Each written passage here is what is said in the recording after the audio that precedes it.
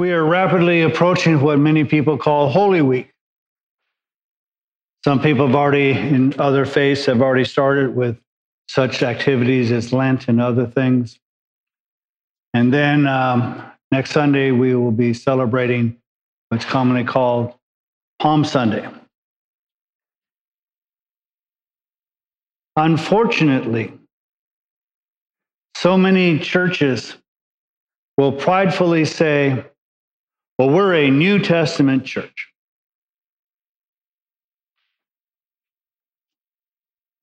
That's only partially right and true if you have the full counsel of God. Because God spoke long ago in many portions, in many ways, and by many different people. And he spoke to us last in his Son. But as Paul tells us, the Old Testament is a school teacher. It teaches us information that we need to know as we grow in our faith. Elementary school is necessary because it teaches us the 3 R's: reading, writing, and arithmetic. And obviously the person who wrote that never went to school because it's reading, writing, which is a W, and arithmetic. But, that's okay because we kind of get what they say. But elementary school is a beginning, again, to give you the foundations so that you might learn to learn. But the problem is, if you skip elementary school, you may have a knack for theoretical calculus. But if you don't know that 2 + 2 is 4, your math equations are going to get wrong.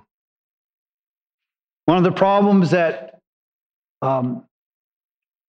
some of the geniuses that we've had thought math was boring, and so the elementary principles, they kind of messed up, so needed people to kind of correct them, but they were thinking big.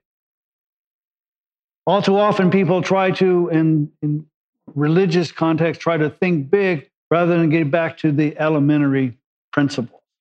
And so that's why I believe that we are a full Scripture church, because it teaches us what we need to know. So, for instance, next Sunday, as we celebrate Palm Sunday, there is a reason that there was a whole lot of people in Jerusalem because of Passover.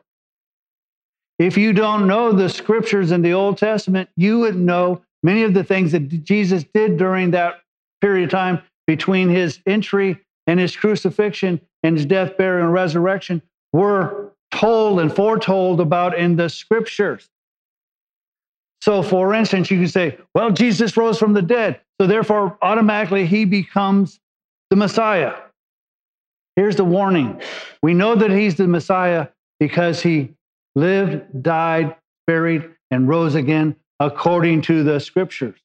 There's going to be someone someday very soon, hopefully sooner than later, as Ed was praying for. There is one who's going to be called the Antichrist. He will suffer a mortal, which means deadly, head wound, and he'll rise again. If you're basing your theology simply on resurrection, then you could go after the wrong Christ, the Antichrist. So you need to know the full counsel of the scriptures so you know when you're being deceived and when you're being led properly. So that is why we're going to take a look at today Passover and the Lamb of God.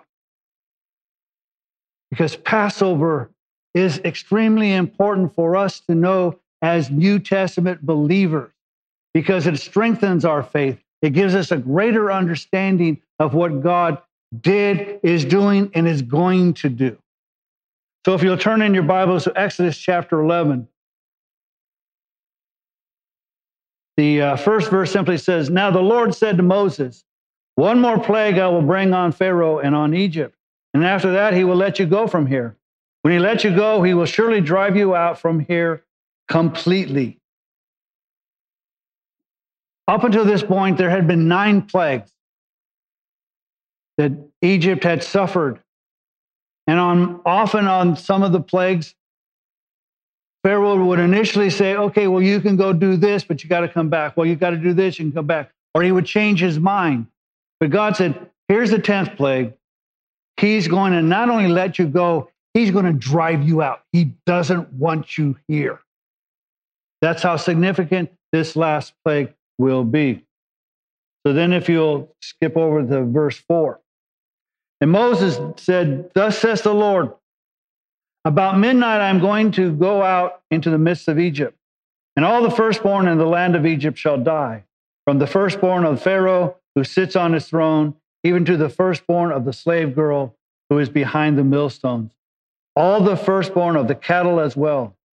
Moreover, there shall be a great cry in all the land of Egypt, such as there has not been before, and such as never shall be again.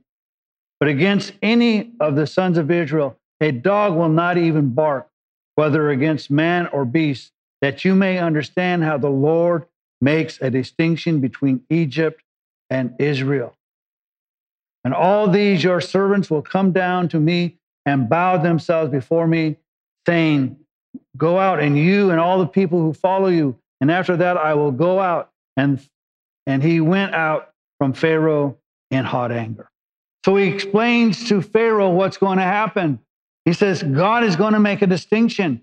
The distinction is between Egypt and Israel, between those who aren't God's people and those who are God's people.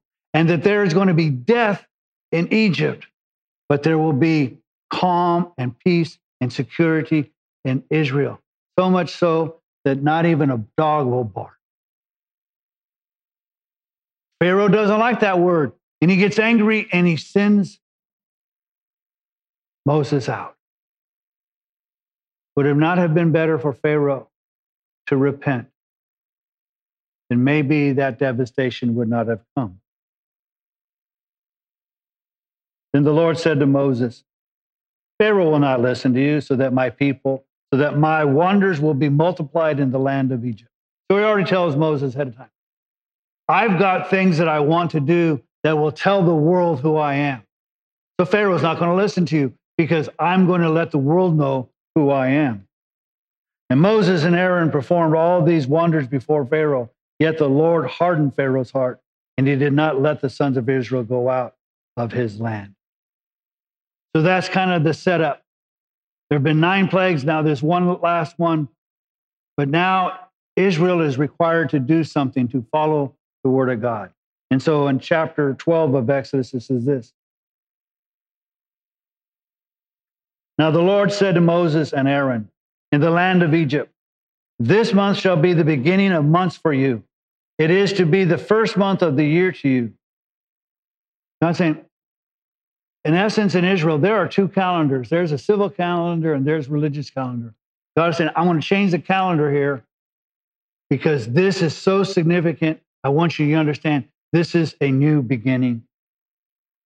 Speak to all the congregation of Israel, saying, on the 10th of this month, they are each one to take a lamb for themselves, according to their father's household, a lamb for each household. Now, if the household is too small for a lamb, then he and his neighbor nearest to his house are to take one according to the numbers of the persons in them, according to what each man should eat. You are to divide the lamb. So he says, each household is to sacrifice a lamb and consume it and to eat it.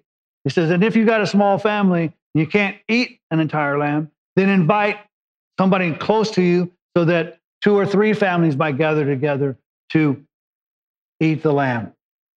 Your lamb shall be an unblemished male, a year old. So there are requirements of the lamb. Year old, unblemished. You may take it from the sheep or from the goats. You shall keep it until the 14th day of the same month. Then the whole assembly of the congregation of Israel is to kill it at twilight. So you're to make sure that this lamb is unblemished. And then you are, in essence, to protect it, to make sure that it doesn't get hurt, and that you are knowing that this particular lamb is going to be sacrificed and eaten. So that you are to be aware of what is happening. And they are to kill it at twilight. If you are at all familiar with the crucifixion, this should ring to you. Moreover, they shall take some of the blood and put it on 2 doorposts and on the lintel of the houses in which they eat it. They shall eat the flesh that same night, roasted with fire, and they shall eat it with unleavened bread and bitter herbs.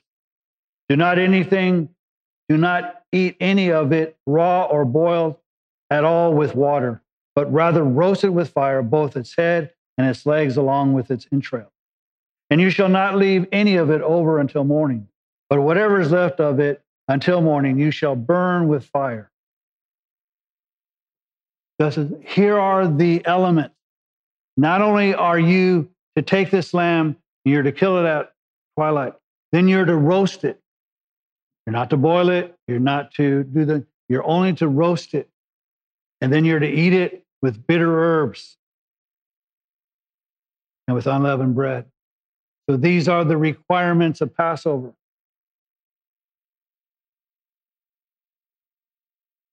Then he says in verse 11, now you shall eat it in this manner, with your loins girded and your sandals on your feet and your staff in your hand, and you shall eat it in haste. It is the Lord's Passover. The instructions here is that you are going to be kicked out of Egypt, and you're not going to have time to pack. So you are to eat with haste because things are going to be moving quickly. I know you've been crying out God for 400 years. Well, this night is different, and this night is going to be quick. So have your shoes on, your sandals on, have your rod in your hand so that you can, as the 70s might say, that you might boogie out. So that there, and if any of you have participated in a Passover Seder at our church, this is the way I eat it. Others pick the way Jesus and the disciples ate it because they were free men and they ate it reclining at the table. Wonderful, that's great. But this is what he tells us to do it. So usually what I do is I have tennis shoes on because they're much more comfortable to walk than dress shoes. And I will go through the land of Egypt on that night and will strike down all the firstborn in the land of Egypt, both man and beast. And against all the gods of Egypt, I will execute judgment. I am the Lord.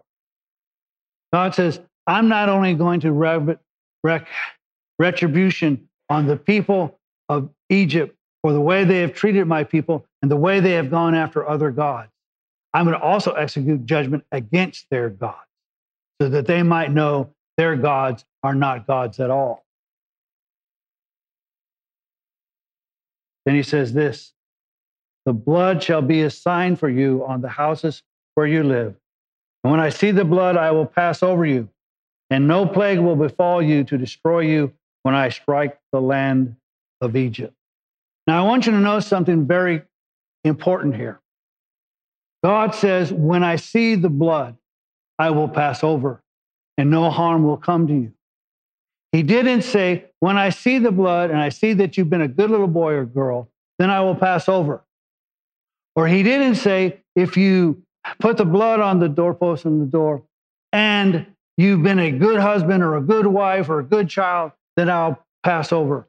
Or if you followed the commandments that I'm soon to give you, or you've done all kinds of other things. He goes, when I see the blood, I will pass over. God is saying, I'm seeing faith. You've been told my word is this through Moses, that no harm will come to you if you place the blood on the doorpost. And you might say, well, how does that save anybody? Because God said so. God made a promise. He said, when I see the blood, I will pass over. And this elementary teaching is significant for us who look at the New Testament. So now if you'll skip over to verse 21.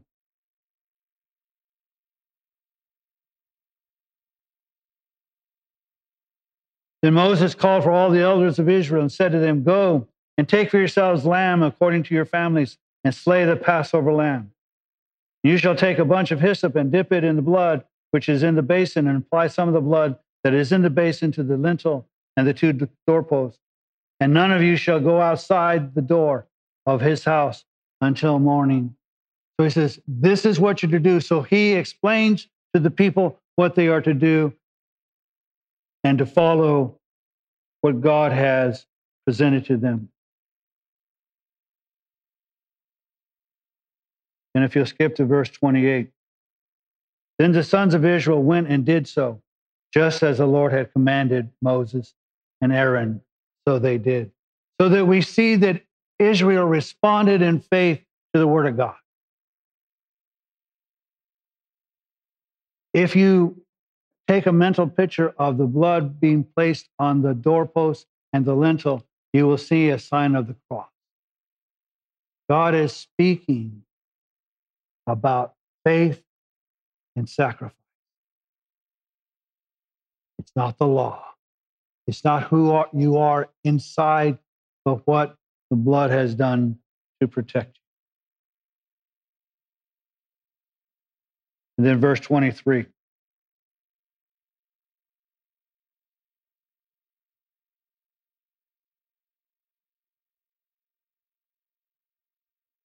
The Lord will pass over through to smite the Egyptians. And when he sees the blood on the lintel and on the two doorposts, the Lord will pass over the door. He will not allow the destroyer to come in to your houses to smite you. And you shall observe this event as an ordinance for you and your children for another 60 years. Didn't say that. Didn't say until you get old and can't do it anymore. He says this ordinance for you and your children forever. If God is saying, here's this event, and I want my people to celebrate this event forever, then maybe it's important to God. And maybe if it's important to God, maybe it should be important to us. No wonder the people came and filled Jerusalem during that period of time, because they were required to come, all the men 18 and above were required to come, if at all possible, to Jerusalem at Passover and to celebrate Passover in Jerusalem. And it wasn't to be done for a few, but forever. And when you enter the land which the Lord will give you as he has promised you, you shall observe this rite. And when your children say to you, what does this rite mean to you? Notice, what does the rite mean to you? So it's personal. You shall say, it is a Passover sacrifice to the Lord, who passed over the houses of the sons of Israel in Egypt when he smote the Egyptians, but spared our home. And the people bowed low and worshiped.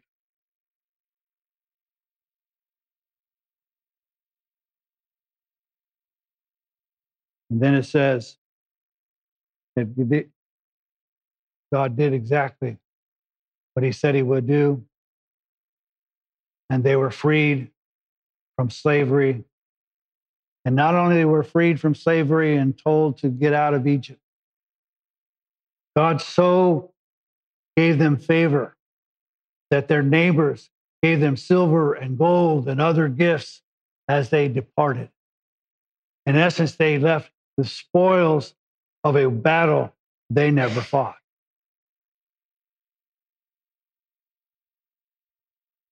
So Israel is set free. Verse 29.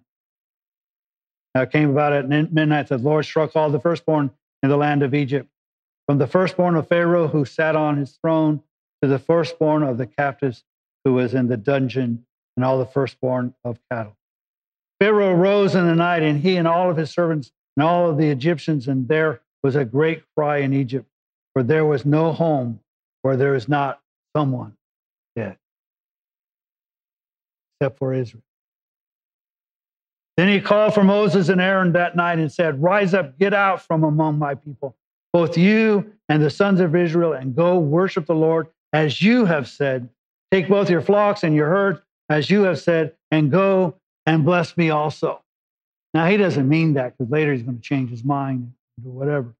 But notice that God does exactly what God said he would, that they were free and that God protected them because when he saw the blood, he passed over. So you go, well, that's an interesting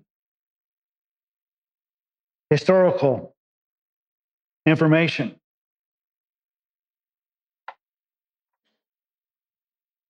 Except it's not historical, it's current.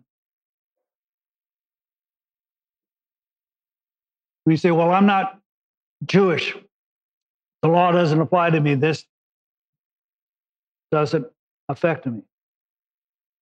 Well, in John chapter 1, verse 29, after Jesus had been baptized by John the baptizer, it says, the next day he saw Jesus coming to him and said, behold, the Lamb of God who takes away the sins of the world. Jesus is considered the Lamb of God, who we not only because of his sacrifice are passed over, our sins are forgiven. I want you to let that sink in. God just doesn't pass over our sins. He forgives our sins. Our sins are taken away. That is why I say if you don't understand the Old Testament, you won't quite understand all in the New Testament. And then finally, Paul, well, not finally, but the next verse I wanted to share with you is found in 1 Corinthians chapter 5, verse 7. Paul says, clean out the old leaven that you may be a new lump, just as you are in fact unleavened. Paul is going through this very holy day. He's going to be talking about unleavened bread. He's going to be talking about Passover. And he's saying we are to rid ourselves of the leaven of sin and be, in fact, unleavened. We are to be holy. For the Christ, our Passover, also has been sacrificed. You see, the Lamb of God who takes away the sins of the world is our Passover lamb. I believe that the scriptures clearly teach us that Jesus died on Passover. Well, actually, he died at twilight when the lambs were being sacrificed and was laid to rest on Passover and on unleavened bread. And then Saturday came as a holy day, a Sabbath day. And then he arose on Sunday. But Christ is our Passover lamb, which means it's not some Jewish holy day. It's a celebration that we are to take. And we are to say, why do you celebrate this day? Because my sins have been forgiven. My sins, though they are many, are completely clean. God has not only passed over my sins, he has forgiven my sins. He has made me righteous. He has made me holy. He has made me his child. I'm a chosen one. I'm his. I'm a child of the King. All of these things because Christ is our Passover lamb. And we should be teaching our children, just as the Jews were instructed to teach their children, what does Passover mean? At least one day a year, we ought to be instructing our children. Hopefully it's every day, but at least that day, this is what this means. Yes, we're not Jewish. We get to eat shrimp. We get to wear polyester clothes. It's cool. But this is a holy day for all God's people. Now, he said that not only is it a holy day, but that you are to celebrate it as a memorial. In Revelation chapter 5, there's a scene in heaven. We'll start looking at verse 11. Then I, who is John, the beloved, then I looked and I heard the voice of many angels around the throne, and the living creatures and the elders, and the number of them was myriads of myriads and thousands of thousands, saying with a loud voice. Now, I want you to understand, there's a whole lot of heavenly creatures yelling this, shouting this. But notice They're heavenly creatures. They weren't redeemed by the blood of the Lamb. You and I were. How dare we let them praise God more than we do, because God saved us. God forgave us. God made us holy. God made us people who can dwell in heaven. And there with a loud voice saying, worthy is the Lamb who was slain to receive power and riches and wisdom and might and honor and glory and blessing.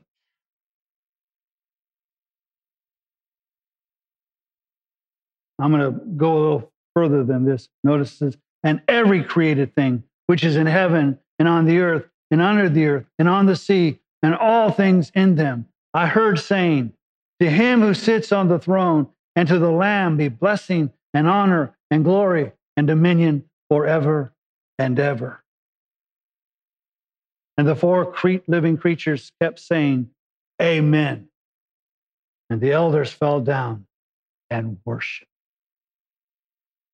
I think we'll be celebrating Passover in heaven, because we'll be declaring that blessed is the Lamb of God who takes away the sins of the world. And because he did that, we are now citizens of heaven. We're the citizens of his kingdom, and we are to be declaring with loud voices that he is worthy, the Lamb of God who sits on the throne. He's worthy to do that because of who he is and what he's done.